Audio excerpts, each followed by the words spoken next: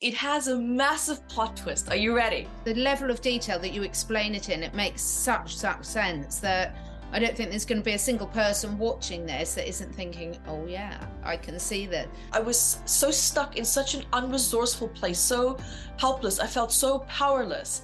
And it was because I lacked knowledge. I lacked awareness. I was subconsciously punishing my body for causing me to feel feelings that I didn't understand and I didn't know how to deal with it. So many people want to do it all by themselves. And when you have to go and deal with your darkest shadow by yourself, your chances of sabotaging it is incredibly high. My own breakthrough was that I was avoiding the past. I based my entire life living in fear that it will happen again. People are addicted to a high-paced lifestyle. Why? We're addicted to the cortisol. We are addicted to the adrenaline. I feel powerless to my emotions. That's why a lot of people can't meditate. Yeah. Because then they feel. Because when that chatter stops, when all the chaos stops, when all the drama stops, we can't feel. I didn't realize consciously that I was designing something that wouldn't make you relive trauma, but will, you don't need to know the root causes to heal. Fears, phobias, emotional trauma. We work with pain, we work with addictions. I think is fundamentally different to so many different other techniques and so important.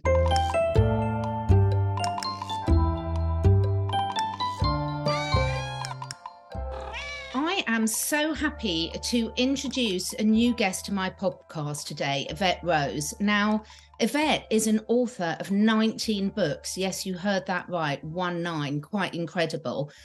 She's a personal development speaker, event host, workshop facilitator, and she's dedicated her life to giving individuals all the help they need on their healing journeys. She's the founder of the Metaphysical Anatomy Healing Technique, which we're going to learn lots about today, a transformational approach that empowers people to resolve past traumas and embrace successful and fulfilling lives. Through her compassion, wisdom, natural healing abilities, Evette has become a trusted source of support and transformation for individuals seeking a profound healing and personal growth. Now, I first came across you, Evette, a long while ago, and this is a very well-used book. This big book, you would not believe how much I carry this around for me. And for those of you that haven't got this book yet, you will by the end of the interview. Metaphysical Anatomy, Your Body is Talking. Are you listening? And we are going to be finding out a lot more about this today. But Evette, first and foremost, very big welcome to my podcast. How are you doing today? Thank you so much for inviting me first in. Thank you for the warm introduction and welcome to everyone who's also listening here with us. Thank you for your love, your time, and your energy. And I'm doing actually really great today. Today is Monday and I love Mondays. I love the start of the energy of the week, the anticipation of getting into projects. So today I'm feeling very excited. So I'm glad that we chose this day just energetically for me as well to really dive into this wonderful time with everyone here. So I'm so excited. I can feel the energy. I can feel it. It's amazing. I just wanted to say that today's episode is sponsored by ASEA redox signaling molecules. Now, it comes in two forms, the liquid and the gel, plus there's a huge other product range for us. But why did I start taking ASEA and why is it now an integral part of something that my whole family, both four-legged and two-legged, take every single day? Plus also something that all the clients I work with, again, four-legged and two-legged, it's number one on my priority list. Well, part of what I do, what I'm passionate about is understanding the challenges that are affecting each and every one of us in today's modern living. The more you know, the more sometimes you wish you didn't know, but the pollution in the air, in the water, in the food, the control of our minds, the propaganda. But one of the things that we can do is take back responsibility for our own health. Now, every single cell of our body, whether we're an animal, whether we're one of the dogs in the backgrounds or one of my plants, contain these redox signaling molecules. And cellular health and cellular communication is absolutely key, whether you want to get your body back in balance, whether you want to reverse the aging process, whether you want to address any particular challenges that you've got physically, emotionally. it all starts with healthy cells. If your liver cells are healthy, your liver's healthy. If your brain cells are healthy, your brain's healthy.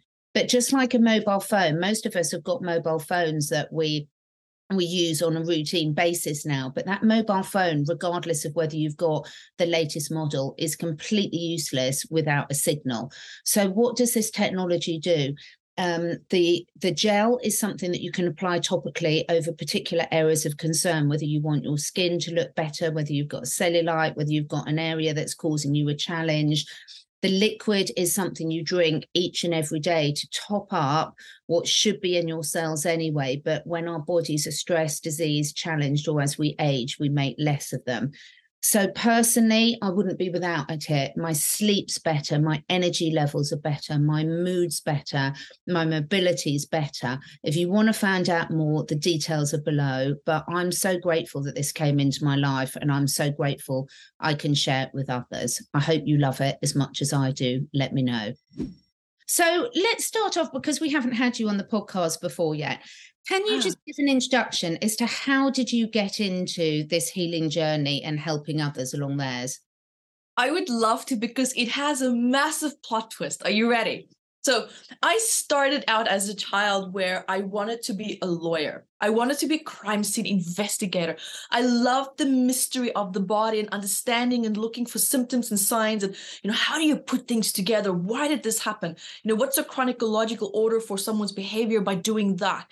I really was very interested in understanding the psychology, but from a more different perspective, where I wanted to help people who were victims of abuse, victims of violence, victims of, the sexual abuse and all this type of things. And what was interesting, at the time, what I didn't realize was that this was a part of me. This was my inner child that was actually seeking my own justice.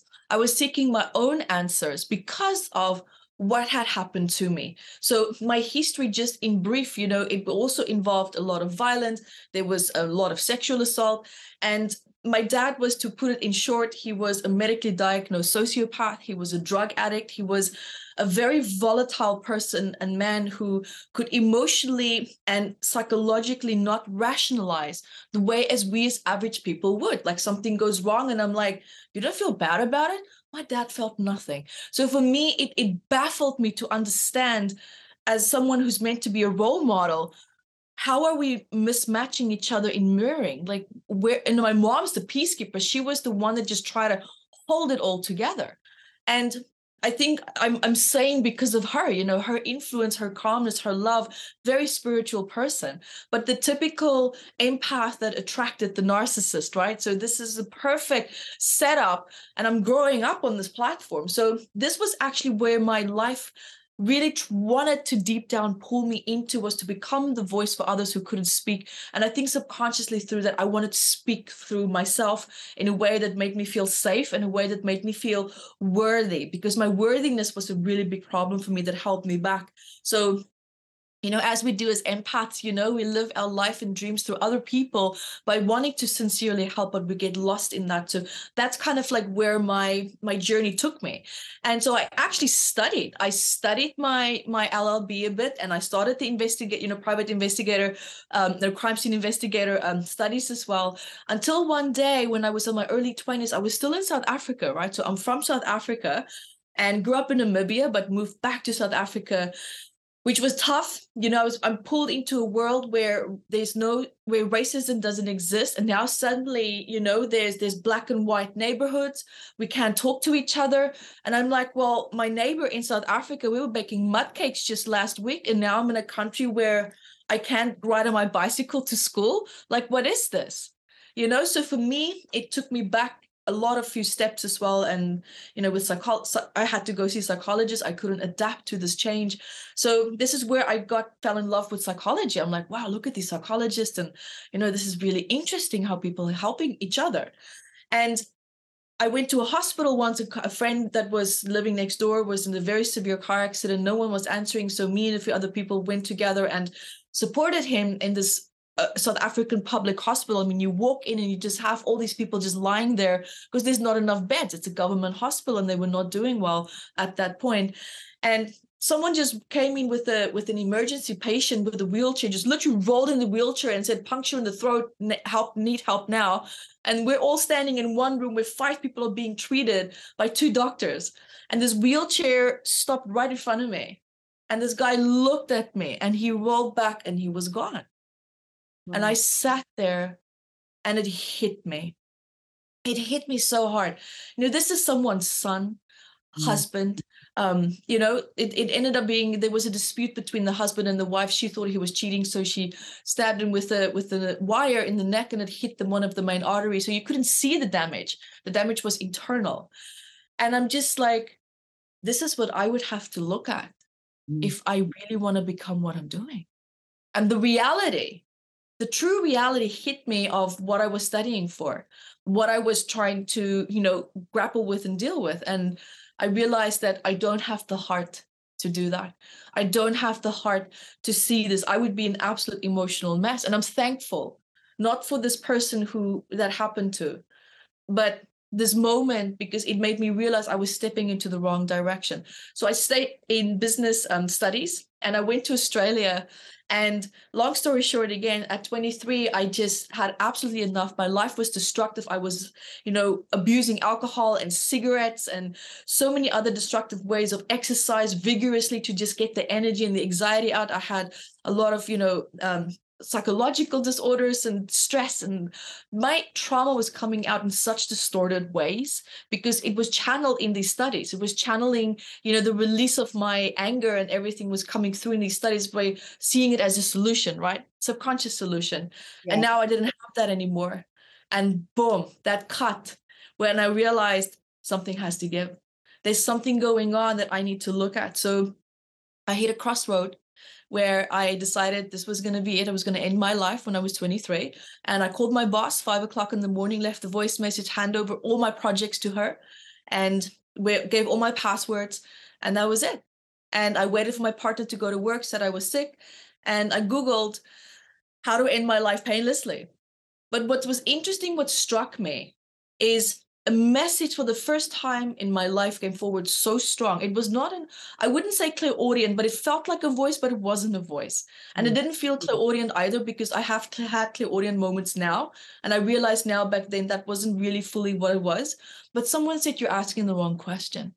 How about how to be happy? I kid you not, it was so simple. How to be happy. And I typed it in. And now, remember, I was raised Christian. I was raised with a lot of, the God will punish you if you don't do this. God hates people who, cause a sin. You are born with sin. So I'm washed in all this shame and all this God fear-based beliefs. And now I'm seeing Doreen Virtue. I'm seeing Neil Donald Walsh. I'm seeing crystals. And I'm like, so I went from being a Christian to becoming an atheist, and I wrote about this in my autobiography, where I'm like, F you, God, I hate you, all this. Why did you allow all of this? As a 13-year-old, I'm like, what are you? And so it was a very hateful relationship that I had with the spiritual side. And now I'm confronted with having to step back into something that I absolutely hated, that failed me. But I didn't understand it, of course, as well as what I needed to. So I took a deep breath. And then the message came where I was like, screw this, this is nonsense. What is this? And I was very defensive in that moment. But the message came again, and it's like, well, do you have a better option? Look what you're doing. Wow.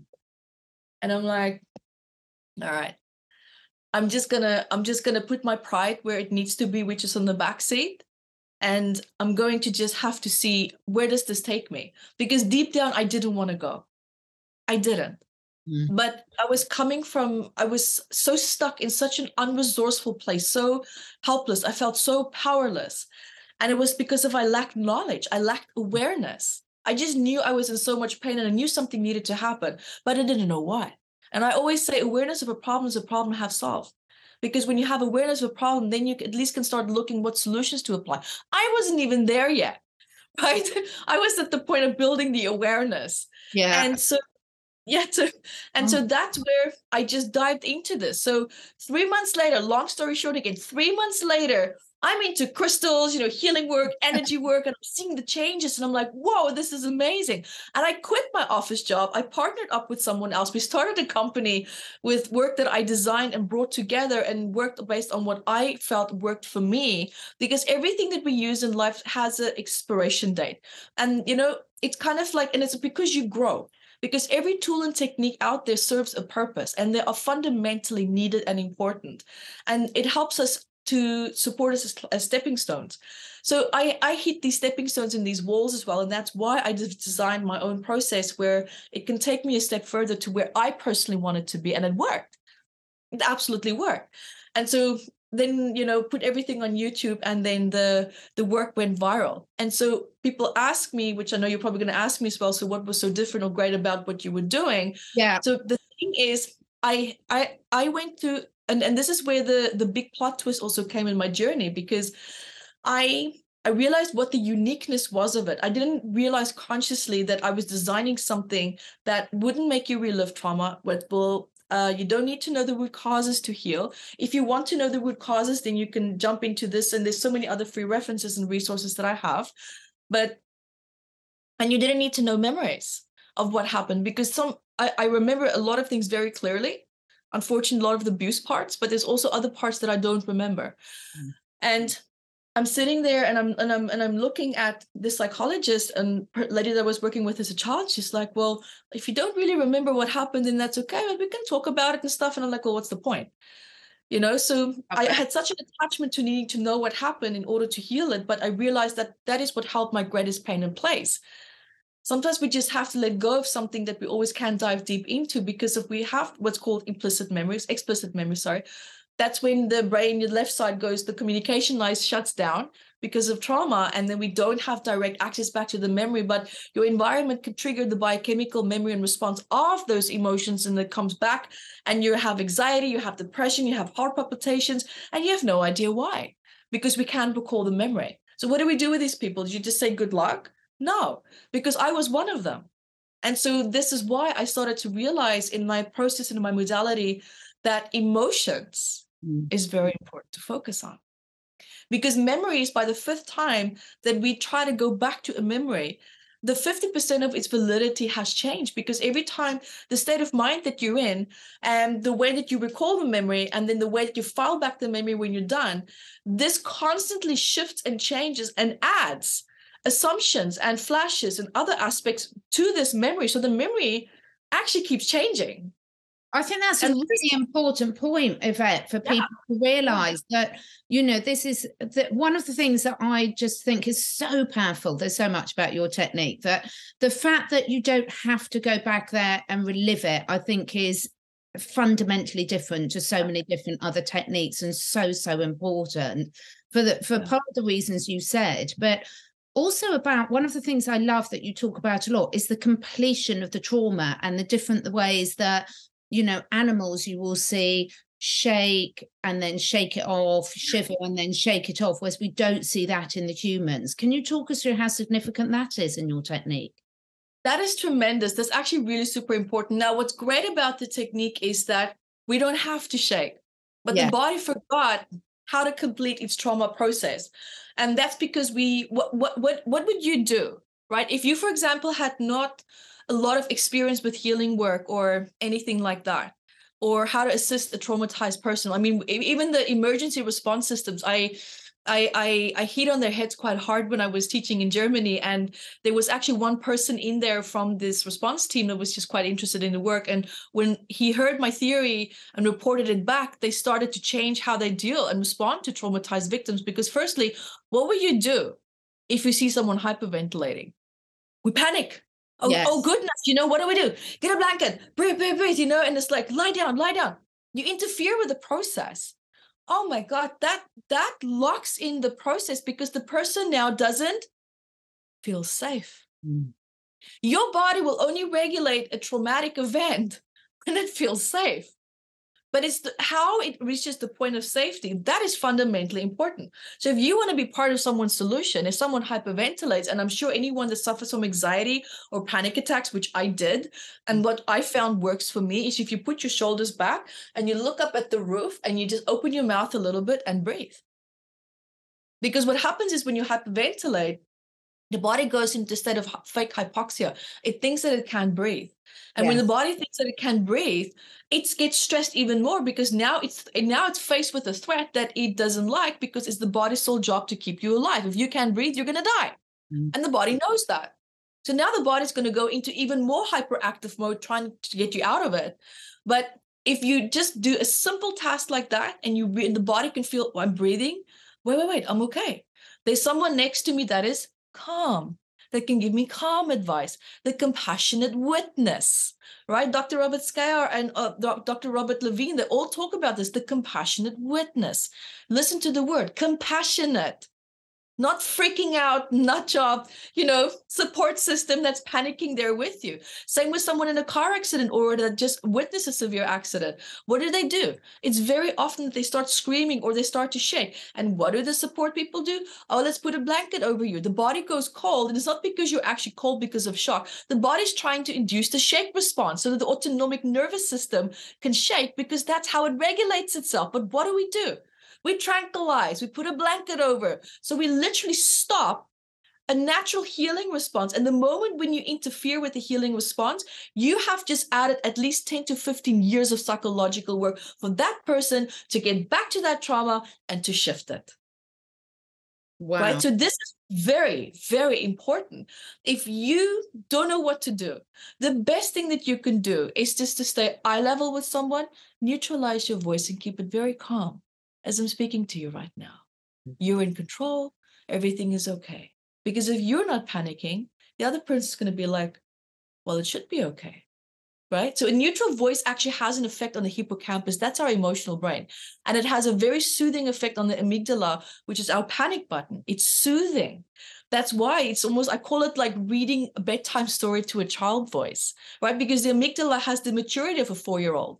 So it's important, like, what would you do with the 4-year-old child having a massive meltdown or tantrum? Stay calm. It's the same for us, right? Same for us as adults. So I went to a lady that caused me to relive a trauma, because that's how she shifts trauma. Well, that's great. You didn't tell me that. No one wants to relive sexual abuse, because that's what the session is about. And she had the same trauma. And when she saw my response, which was very severe, and I'm not going to go into it because this is not a trigger show, this is a healing show, but it was very bad. And she couldn't get me out of it because she was so triggered by seeing me. And here we're both triggered. And I called the taxi. I said, I need to go. And that's when I called a friend. I said, here's my technique. Talk me through it right now, because I can't think straight. And she talked me through it. And 10 minutes later, I was regulated and I was back on track. Because the thing when we work with MAT is that we work with emotions. I don't care what the gory story is, because a lot of people don't want to go back to that. And that's okay. But what people can talk about is, how do you feel in relationship to that? Now we're getting to it. Because emotions are accurate. Emotions is what I would call the GPS of the soul. But we set up our lives to avoid emotions because we don't like to feel what we feel. We feel powerless in relation to what we're feeling. But what's frustrating for me is when I realized, my own breakthrough was that I was avoiding the past. That doesn't exist anymore. But I based my entire life, my coping strategies, based on something that's not real, but living in fear that it will happen again. And I made my future decisions constantly. Every decision that you make in that state of fear is defining your future. So you're building a fear-based future, and most often making all the wrong decisions because it's not coming from a place of clarity and calmness where you can feel your way through it properly. Because if you can't feel your emotions, your intuition is going to be shut down. So how can you listen to your spirit guides? How can you listen to divine guidance? Period. People tell me I can't connect to my intuition. I'm like, that's nonsense. You absolutely can. What you can do is feel your emotions, because that is what you haven't befriended and seen it as the tool source as an access point to resolve most of your problems. This is so powerful. Honestly, I've been following your work for years, but this is so brilliant because so many people at the moment, Evette, with the world situation that's going on, people feeling control, not trusting. I'm not going to go too much into it because we're on YouTube and it's very heavily censored, but you know what I mean? Yeah. Trauma comes in so many different ways. It comes in a personal level that people have experienced either in this lifetime, ancestral trauma, which you cover a lot of in your book, but it also is sort of this collective trauma. When you said something really powerful about when you have the awareness of what some of the issues are, you're halfway there. And a lot of people are waking up to thinking, wow, life isn't as I thought it was. I don't necessarily have controls over things I thought I do. And they're in this fear response and they're making decisions going forward based in that fear response. So your technique can be applied to all these different areas, can't it? Absolutely. So we work with, fears, phobias, emotional trauma. We work with pain. We work with addictions. We even go as far back as to, hence why I actually wrote this book. My latest research is actually in this book, psychosomatics for children. It's another big book, as you can see. Yeah. And what happens is I know that we have a biological platform that's already laid out for us. I think over 400 predispositions and everything that's already laid out. And that's before we even reach, the developmental stages in the womb. But Yes. now what happens is on top of these, characteristics and everything that's being built, your mother's experience plays a fundamentally big role. I spent almost an entire day on just that because we always thought that the placenta is a barrier between the mother and the child. It's not. It's absolutely not. Research has now blown that out of the water. Mothers who have cancer that gives birth to children with tumors and cancer. Like, if it really was a barrier, then why is this happening in the first place? And so what scientists found, what I found as well, was that when you look at the protein cells, which is part of a much bigger part of a cell, but when you look at the specific protein section, these cells are responsible for the health of the placenta. But these protein cells store and holds the mother's trauma. Wow. Did you know that? That is huge because the placenta is what? It's the startup of your being. Yes. It's the startup of your being. And cortisol is poison. It's poisonous to a child because what happens is, a certain amount of cortisol is healthy. It helps with growth and nerve factor, all these things. But an overproduction of it and staying it into long periods of time can actually damage the placenta. It can cause brain dysfunction in children with learning problems, lisping problems, organ failure problems. It can cause a lot of deformities psychologically and even physically. So when they say that a pregnant mother should relax, people don't take it as seriously as what they should. They don't seem to understand the impact of what can happen when the mother is pregnant. And I'm very conscious of that. I have my rituals of, cleansing and energy healing for this one. And also when I had Zaya, all these things, I'm very conscious of it because the more conscious we are of it, the more awareness we have of it, the more we can take the right steps to start to improve this. But some people are like, well, I didn't have the awareness when I was pregnant. Can I still change it? Absolutely. Absolutely. And it's been shown in my research as well, again and again and again. When mothers work on the womb trauma that they had with their children, tremendous. And even the men, they can go back to the time when they were in their mother's womb and do the work and regulate things and, differentiate between what my mom is feeling and what I'm feeling, her stress, her anxiety, her everything. So it's absolutely amazing how deep this can go. And then coming back to emotions, one more thing I want to add to this that's very important, but people don't look at is our instinctive responses. That's one of the male culprits why we don't heal. Why? Remember, emotions and instincts fire together, and whatever in the body fires together is going to wire together, which means it formulates together as a memory, cognitively, and throughout the cellular memory of the body, and also the muscles that's dedicated to our instinctive responses in our nervous system, that helps with communication.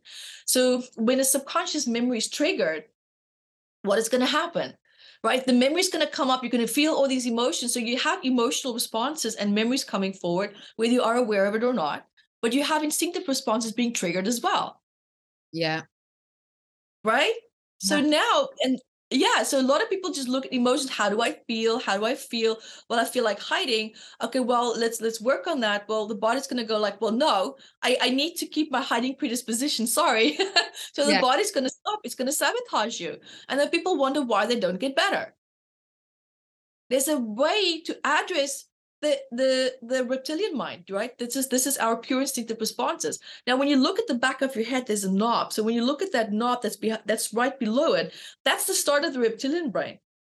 Everyone is about amygdala. Well, that's great, but it's a later development in terms of how it plays a relationship and role with the hippocampus and how it formulates memories together as well. But when you look at the evolutionary process, it started way back before anything else started, right? So it's one of the most hardwired processes and mechanisms that we have in the body. So when you look at why don't I get better? Well, maybe we need to understand how are we addressing this part of you that's purely programmed to keep you alive.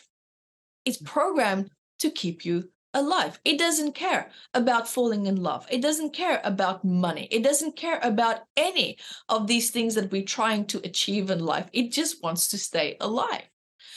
So if you're working on a trauma that is held in place because the body perceived a moment where you almost died, and now you're trying to resolve it, well, I'm sorry. I love a lot of things that are out there, but there's a lot of approaches that doesn't even touch on that. It doesn't touch it. So we might feel better in the moment, but it's not going to shift the actual trauma and allow this reptilian mind to understand and realize I failed to overcome this trauma in the past, but I can be okay now, right? So that's the difference between becoming resilient and becoming traumatized, is when you actually found a solution for the traumatic situation in that moment or shortly after. Hence why if you had access to the right thoughts or emotions, or you had a compassionate witness support you through that, your chances of feeling resilient in that moment and overcoming it, and for reptilian mind to feel actually more confident in relationship to that traumatic event, is higher than someone who felt like they completely collapsed. And people who struggle with the freeze response tend to struggle a lot more with that as well, right? Because it's like you just freeze. There's no looking for resources or anything, or trusting the support that might be there with you, or a compassionate witness, of course, would have a much higher chance. So when you are a parent and your child runs to you, you're the compassionate witness. So that's, it just gives you a really beautiful example of how it can help a child, and how being a compassionate witness can help a person to regulate themselves. But so now coming back to instinctive responses, this reptilian mind needs to understand that it's safe to let go of this. So there's a bit of prepping, there's a bit of talking to it, there's a bit of connecting to it, but also dismantling the relationship that the emotions built with instinctive responses. Because, and I don't care who wants to debate with me on this, because with the thousands of people that I've worked with and the patterns and the algorithms that I've seen, the instinctive response is triggered first every single time.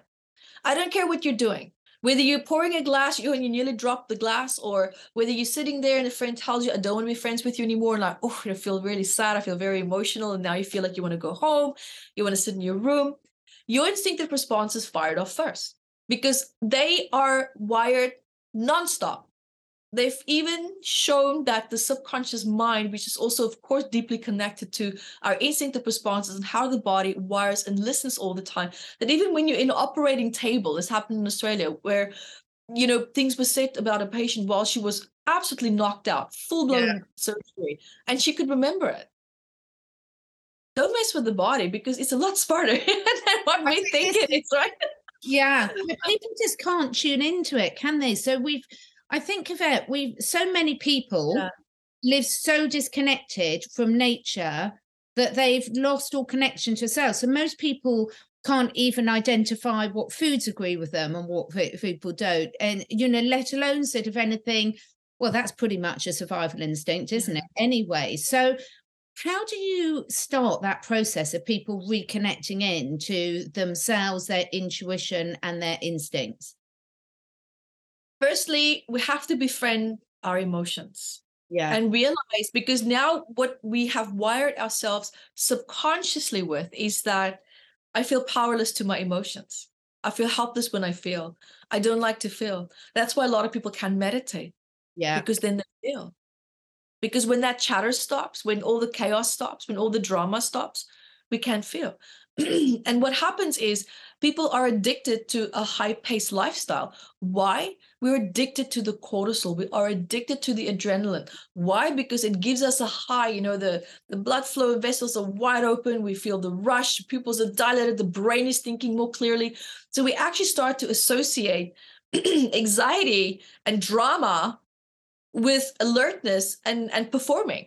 That's why a lot of people who procrastinate, who leave things to the last moment, and then they panic and it's blah, blah, blah, blah, and then suddenly they get everything done, and then they have a breakdown because they can't keep up that pace over a long period of time.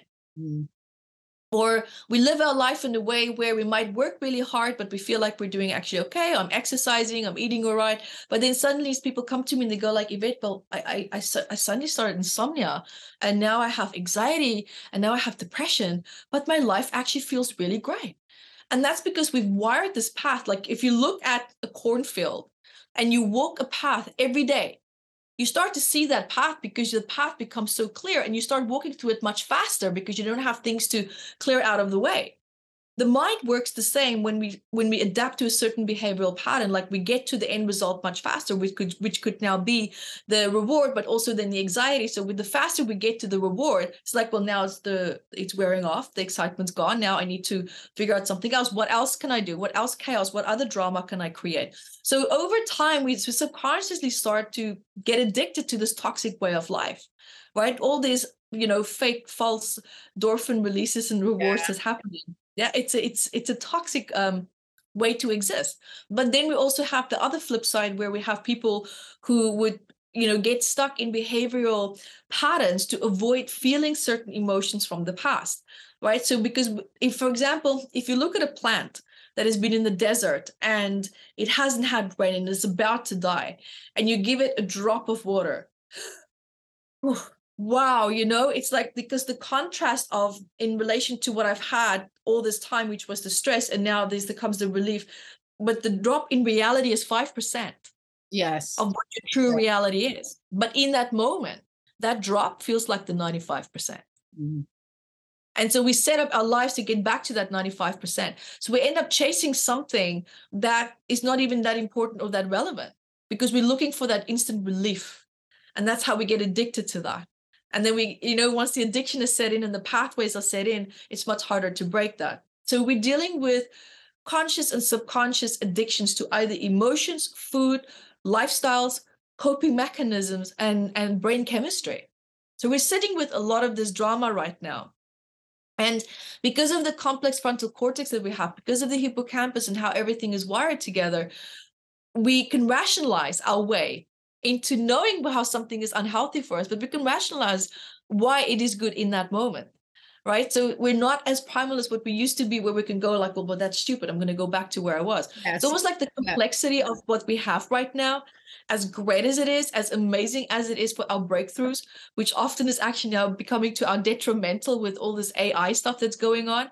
And I'm like, well, we need to use this intellectual side that we have and build common sense around it, because we're literally just being led by what we want and how that instant gratification is going to make us feel. So the first step is to befriend your emotions, because the biggest problem that we have right now, and that's why I love the book, The Body, it's all about the body and feeling, is that we made a negative association with the body.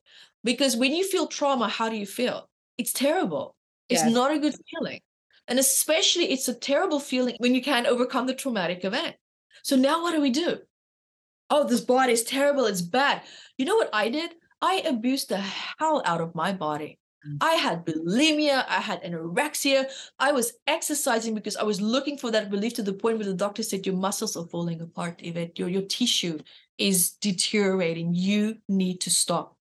Right. So, and I didn't stop. I didn't care. I'm just like, I just want to get out of these feelings. So I went on this self-destructive path where I was subconsciously punishing my body for causing me to feel feelings that I didn't understand and I didn't know how to deal with it. Firstly, what happens is, and I think when you feel something and you don't understand it, is be okay with not understanding. But feel hopeful that there are people out there who can help you to understand it. That's the good news. We're not as unresourceful as what we think we are. Now, shame plays also a very big role, in relationship to asking for support, because what is, first of all, your relationship with support? Do you feel comfortable asking for support? Were you shameful asking for support in the past? So many people want to do it all by themselves. And when you have to go and deal with your darkest shadow by yourself, your chances of sabotaging it is incredibly high. Yeah. It's very high. We sometimes need that compassionate witness that can help us. But meditation also, firstly, is a wonderful source to help yourself. And that's why I had to learn how to meditate. And it took me quite a while. I hated meditating. I hated that voice and those feelings that came up. And I'm like, God, I don't know what to do with this. What is this? And I'm like thinking of, I'm going to go have a glass of wine. I'm going to go do something else, have a pizza or watch a gory movie or something that can get me out of it. Or a funny movie, whatever. So we need to understand that if you are in pain, your body is in pain. And the body can only support you with the tools and the permission that you give it to. Reason why is because what do we do when we see someone crying? Oh my God, here's a tissue. Oh my God. When people do that, I just want to hang my head, because that's a trauma cycle trying to complete itself. The body's trying to regulate itself. And now if you shove a tissue in someone's face with as the much love and compassion as what you meant by that, you just disrupted the cycle. Now that person has to somehow find a way to come back and deal with that. Instead, ask the person, what do you need right now? Because the moment when they express what they need and there's a solution to it, that is how you become resilient, not by forced support. And we don't understand that. Secondly, when we cry as a child, maybe we were smacked or beaten up. I was smacked to the oblivion. My dad was a very violent man, and he didn't tolerate or understand a child that couldn't regulate themselves. Yeah. So, and now when you look at this, what does the body associate with crying? Shame, trauma, stress. How messed up is that? We associate trauma with the very thing that's meant to release trauma. That's why people say, well, if you say that, then why is it that I'm always crying and I don't feel better? I'm like, well, do you feel safe crying? No. I'm like, well, there's your problem. There is your problem. You cry, but you still feel shame and stress, and the body can't regulate itself because it has all these blocks that it can't get through. Hyperventilating is another point. It's a trauma cycle completing. Shaking is a trauma cycle completing. But look how we respond to these natural cycles actually completing themselves. The body doesn't feel safe. It's interrupted. Oh, I'm doing something that's meant to release. Oh, you're saying it's wrong. Oh, okay. Oh, shit. What am I supposed to do now? Shut down. And it stops. So what happens? The adrenaline, the cortisol, the memories, everything becomes boom, locked into the cells, locked into the muscle memory. And where does the cortisol in the body go now? Where? Crying helps to release all the pathways for releasing it. Yeah, it's just incredible. It's so, so many people, Evette, have heard of, Louise Hay's emotional links to disease and things like this, but the level of detail that you explain it in, it makes such sense that I don't think there's going to be a single person watching this that isn't thinking, oh yeah, I can see that. I mean, do you find most people come to you because they've got a serious health issue to address or a serious trauma that's, they can't move past? That's a great question. I have all sorts of people coming. People with abundance blocks, people with business blocks, success, fears, childhood trauma, anything from, severe abuse to, emotional neglect abuse, or people that are just stuck with depression or anxiety, all of them with ailments, with pain, addiction. So yeah, we do our best to tackle as much as we can, but also to remember that what's most important is to keep the focus on your quality of life. Because if your quality of life is healthy and good and your mental health is doing well, the body over time will regulate itself. Yeah. People don't understand that. Wow, well, but you didn't fix my stage 4 cancer. And I'm like, well, we need to look at how you got there. Because people with that condition, as an example, they're normally the happiest people. You always think, well, why is it happening to that person out of everyone that I can think of? And that's because they're not worthy of claiming their happiness. Yeah. Right? So if your quality of life and your truest expression of claiming your happiness and feeling worthy of that happiness is not fully in line with the life that you're living, well, the problem is going to stay stuck. That needs to be overcome. That needs to be addressed. When you look at arthritis, always feeling like you have to pick between two sides and always feeling like the ham in the middle of the sandwich, trying to be the peacekeeper of everything. Well, screw it. Let people fight their battles. Why are you getting involved? It's not your life contract. Get your boundaries in line, get your self-worth in line, and your focus needs to come back to you. How can you heal if your focus is not with you? That's why empaths, they struggle with boundaries. They struggle with feeling people's feelings, and their life is a living misery. It's horrible. It's absolutely horrible. I used to be an empath. I'm retired from that now because I have boundaries.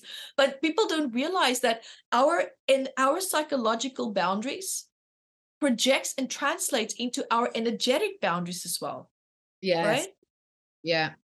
You can read as much as you want about boundaries, but if you don't believe in that boundary, and if you don't practice it and express it with neutralness and feeling worthy of it, it's not going to express in your energetic field. And anyone listening right now, I know that you have met someone where you speak to them and you just know what you can and cannot say. You just know, I'm not going to ask this question. I really want to ask this, but I'm not going to ask it. You can just feel the barriers in a very polite way, but you can feel it.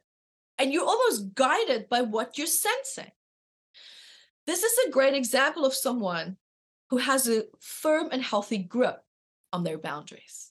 I think it's such a massive, my brain's just ticking over all of this information, because you can pull so many examples of everyday lives and what people are going through, and there's a lot of projection at the moment. Do you want to give you an Evette example? Do you want to give you like a proper MIT example? Okay, great. So let's go back to people who are empaths, right? So this is the best example because I relate to it really well, because I used to be very much an empath. I would see someone, and I'm sure all of you have had this. You see someone sitting there, their back is facing you, you can't see their face, but you just feel, oof. Yeah. You feel heavy, you feel sad, you feel depressed, you feel a little bit just something is not right. Maybe you start feeling anxious or depressed. Now, what you most cases are picking up on, and because your boundaries, your space is in everyone else's space, and not deliberately, it's because we sense. We're always caring, we're always sensing, we're always feeling what is going on. And empaths tend to also have a lot of their boundaries overstepped. So there's a mismatch in relationship to where does people's boundaries stop and start. Now, you can sense that and you can feel that, but there's nothing validating it to you. So how are you feeling it? This is now where the quantum field comes in, and our electromagnetic fields communicating from our side to that person. Because it's sensing. We don't realize it, but subconsciously we're always sensing what is going on. What are you doing? What? Because if our boundaries are poor, we're going to subconsciously be in a state of defense all the time. Yeah. That's why empaths are also tired. That's why your adrenals are so tired. They just want to curl up into a pink blanket and just rest, and fatigue and immune problems. And that's why we have gut health issues. That's now why we have autoimmune issues. Like, we don't see how something so tiny can spiral, right? So now what happens is also we feed that information back to us through our nerve receptors, through our neurotransmitters and the synapses as well, that's moving back and forth, because they generate the electromagnetic field, which is needed to be able to intuitively communicate, right? That's why you can communicate with a piece of metal, but there's not a lot of, you can ask it specific questions maybe, but it's not going to give you intelligent information in terms of your future, right? Yeah. Because there's no electrical feedback that's strong enough coming back to communicate with your electrical field. And so now when you look at that person and they feel bad, your information is communicating back and forth, because electromagnetic fields have the capacity to manipulate and change atoms. Now, anyone who's a quantum physicist, just take a deep breath, because I'm not going to even touch on it. I'm not going to touch it. But in a very complex world, there's a way where these electromagnetic fields transmits your thoughts and feelings and what you're looking for, and is reading back that person's emotions and whatever it is, that's going on in their mind and heart back to this field into your atoms. And through these senses, we read that information by bringing up certain emotions, feelings, and thoughts and flashes so that we can relate to what we're feeling. That's how our intuition works, right? So because empaths can feel so well, they are excellent readers. They are excellent psychics. They can feel. They are brilliant with it. That's why they say sometimes the most traumatized people are the best psychics. And it's actually true, Yeah. Yeah, and I don't mean it in a bad way. It's just that the emotions, they're actually pretty good with it. But now, of course, you have people who are very shut down because of their trauma, and they will struggle. They most often struggle with their intuition and sensing and seeing and all these aspects. And so because of this boundary overlap that's not so strong, we tend to take on what they're feeling, right? We tend to take on what they're feeling. So their memories coming into our field changes our atoms, and we're reading that information. That's why it's important to do energetic clearings and space clearings to get this energy out of your atoms, because we don't want to stay connected to that. But now, if you have good boundaries, you can still be connected and realize that person's feeling harmful, but your boundaries can actually propel and actually push out any negative memories from staying with you, because it's not mine. It's not mine. And your field translates that. We don't understand and realize how incredibly intelligent this electromagnetic field is, because not only is it a projection of us and our thoughts, it can handle commands. If you yourself understand the command. That's the difference. Brilliant. So I hope that helps. That's a really great example of how it works, and how we can also feel all these things, but how your state of mind and your mental health can play a very good role, important role. Like when I travel, and to this day when I travel, and especially if it's a long flight or it's long travels, the moment wherever I land, that first day, I don't leave my hotel room. I don't leave my apartment or wherever it is that I'm staying. I don't want people around me. I don't want to speak to people. I don't want to interact with people. It's room service on the phone, and that's it. And the reason why is because when you're also chronically tired, or you are over burned out or exhausted, your boundaries are automatically affected. I notice that I get into spit spats with people when I travel, and I'm adjusting, my energy field is adjusting to the place and to people. Of course, I plug myself into the grid and I do my thing, but I can feel, because of the exhaustion, my boundaries are not as good. Yes. And I always attract people who push my buttons. And a lot of people who might know me, I have a filter, yes, but I'm going to let you know how I feel. So, and especially when I'm tired, I can sometimes be a little bit rude. I'm not perfect. I can be snappy. I can be sometimes a little bit over defensive, but it's because I feel psychologically exhausted, and that reflects also in my boundaries as well. It reflects in my energetic boundaries. So people can sense that, right? So, and people often respond to that as well. So it's not that they're mean or bad people. They're just also responding to me. And so I go out the second day, and then everything is perfectly fine. I've just, I've been to 43 countries, and I'm an observer. I watch patterns. That excludes cities. I think the other day I threw out like 400 flight tickets. And, that's between, places here, there, and that. And the pattern is so obvious now that it's indisputable to me personally. So just something that I want to share to give you as an example also, that if you're tired, it adds to it. It just makes it worse. When you're tired, it's going to really show up the areas where you need to sort of do the work more. So we hear so much about, how we all attract our own reality, about how we've got to do the inner work. The greatest way we can be a change to the greater collective is to work on ourselves. And this makes such perfect sense. Why? Because if we're not doing that work ourselves and don't have our own boundaries in order, we can't possibly help I want to add to something what you said there that's so important. And I want to say this to anyone listening that have been a victim of abuse and someone who is struggling. When you said there that, how we create our reality, there's so much truth in that. But something that I also want to add as an example of how we as humans with lack of awareness is creating damage. Because even though we are creating our reality, I'm going to give an example. I'm going to do this. So sometimes when I talk to someone and suddenly this person just triggers me and they've done nothing wrong, nothing. And I feel like I want to snap at them. And when I look at them and I read the body, I'm like, and I'm realizing, wow, I was about to reflect her mother.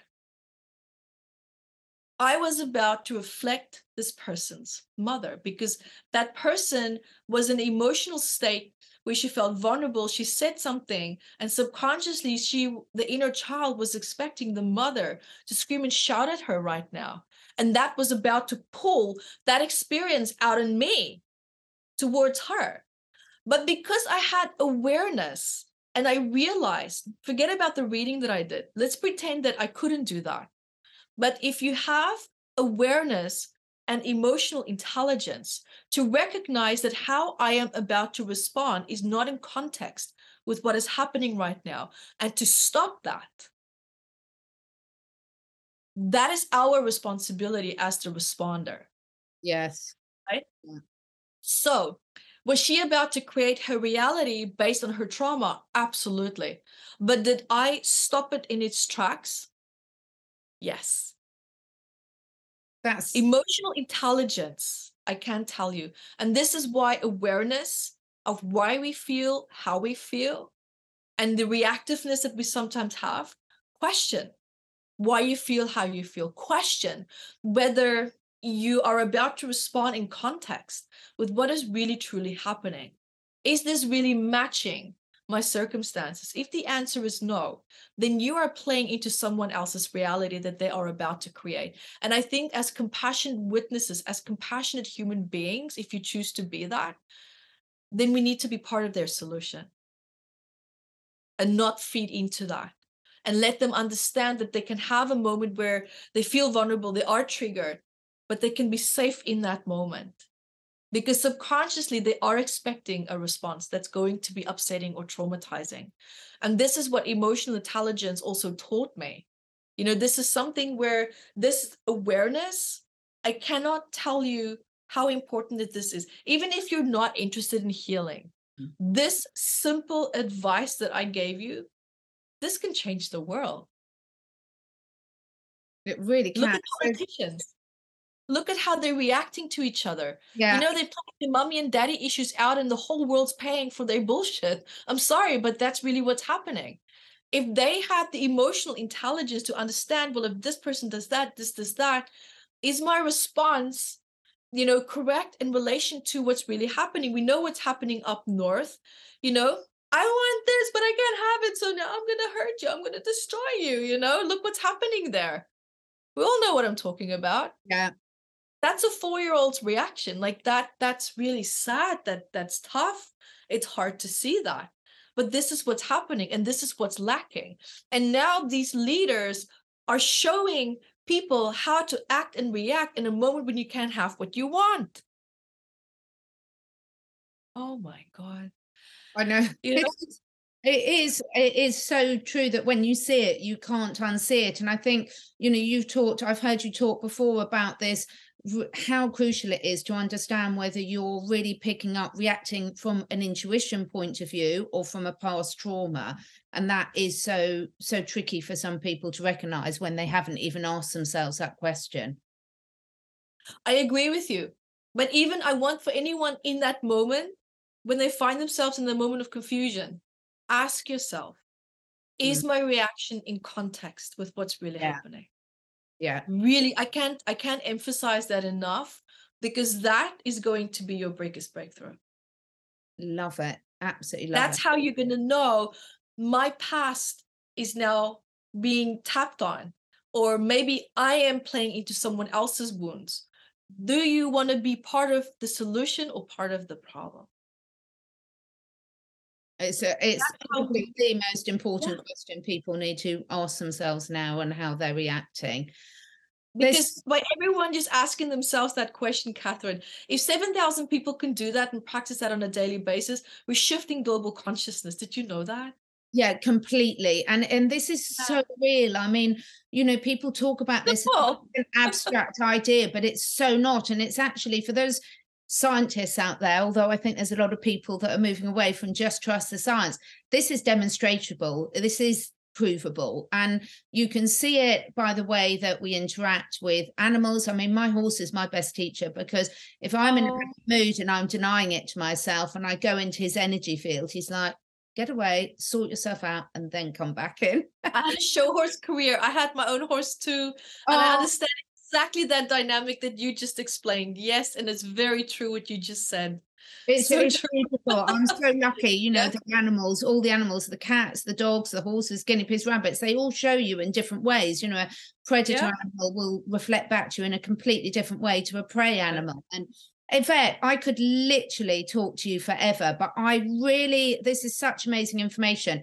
I really just want to finish off by, you provide so much information. Not only 19 books have you got out there for people. I mean, it's an absolute must. I would say, this metaphysical anatomy. I mean, I just look at this. You can see how many tabs I've got in here. I look at it all the time. You're not judging. Yeah. How can people connect in with you? And you've got so many resources. Talk us through the resources you've got available to people. I love it. So I love to also help people as much as possible. There's a lot of people out there who are scared to ask for help or who cannot afford it. So in my MAT membership, matmembers.com site, I have tremendous amount of courses that are free that can help you work through emotions, especially when you go to guidedhealingsession.com. It will take you 2 steps to get to a healing session that's like half an hour long that can help you to meet your emotions and start to shift it. I have, a lot of self-paced online courses about overcoming codependency, overcoming narcissistic abuse, how to overcome, so also how to find your purpose. Like this is a really big one for a lot of people, especially when trauma knocked you off your path. Where do you even begin? How do you get back to that? Next month, we actually launch how to release the shadow within. And this is a brilliant course. And it's a certification course also for people who are just beginning, people who are just meeting their emotions, people who like, it's trauma work for beginners. It's very gentle introduction. And where people can go from there if they want to is the Intuitive Body Workshop. That's a 1-day workshop where you learn how to read the body like a book. It's so cool. You actually don't need this book to come. So you can just come and we're going to show you and teach you how does the body work? How does the science of the body work? So if that is something that interested you today, you're going to absolutely love that course. And what you can do after that, if you want to, we have the MAT level 1 healing course. So that's all the healing work and research based on this book, 2.5-day course. There we go deeper into how to release the trauma, how to release the memories, how to work with pain, how to work with all these aspects in the body. And then of course we have MAT level 2, which is 5 days as advanced. Now we really go deep into the brain chemistry. We go into the nervous system. We go into all of these parts and aspects that we heal and release. And then of course level 3 and 4 and so forth. So we go on with that. And my YouTube channel is a wealth of resource for all of you just to, go through it, evettevideos.com. So if you guys just want to learn, you just want to understand a little bit better, you'll see the playlists so you can pick what kind of like stands out to you. And Catherine also says that I'm an author of 19 books. So there's 2 sides of my personality. One is the healing Evette of the psychosomatic, queens. But then I also have a fun side to me where I love to heal with humor. Because when we work with trauma, I notice there's 2 audiences. One is the people who need to have a certain experience, right? They're very into it. They're still going through the pain of it. But there's a lot of people who want to address the pain, but they need a lighter approach to it. So Absolutely. I actually created, I don't know if you saw my books, if you have a look. Absolutely brilliant. Yeah. So I started this series called Unfuck Your Life because people sometimes they need to laugh. And why? What happens when you laugh? You feel safe. You feel comfortable. Now you're in a really good state to start to look at these deep things. So I talked about, depression, anxiety, heartbreak, and all these books are snippets of what actually happened to me in my life. So I'm applying my lowest, darkest moments but I weave wording and approaches to it. And you get a glimpse actually of my psychology. You get a glimpse of how I see the world. That is how I see the world. And it's from a funny perspective, but also, honoring and respecting the seriousness of it. So when you are in a fun state, it's easier to digest the heavy stuff. And that's why I wrote that. So for anyone that feels I prefer to have the lighter side and digest the heaviness with that, perfect. That is for you.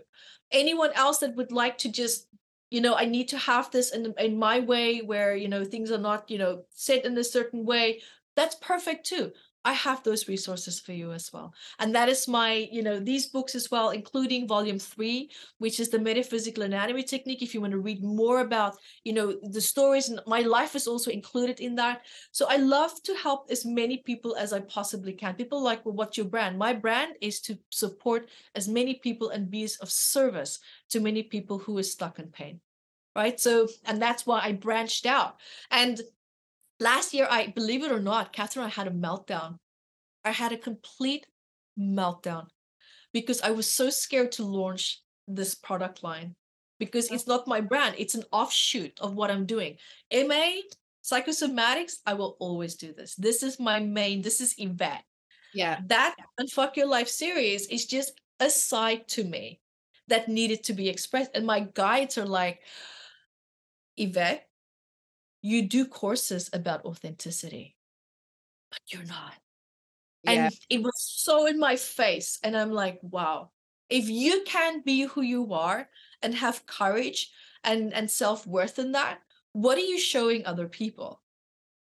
And I closed my eyes and I sent the email and I said, publish. And I did it. I absolutely did it. It took me 10 years to publish that work. 10 years. I absolutely love it. All of Evette's links will be below. There's so much there. I promise you, there's literally something for everyone. Your Instagram is also really, really good as well. So every way that you can connect with it, Evette. And my call to action is something that you sort of said, everyone asking themselves, do you want to be part of the solution? And if you do want to be part of the solution, take a step today, whichever resonates you from all the resources that Evette shared with you. I cannot thank you enough for this, Evette. Absolutely brilliant. Thank you so much for being with us today. Any final words you want to leave anyone with? Just be the light that you are. Remember that light and just be it.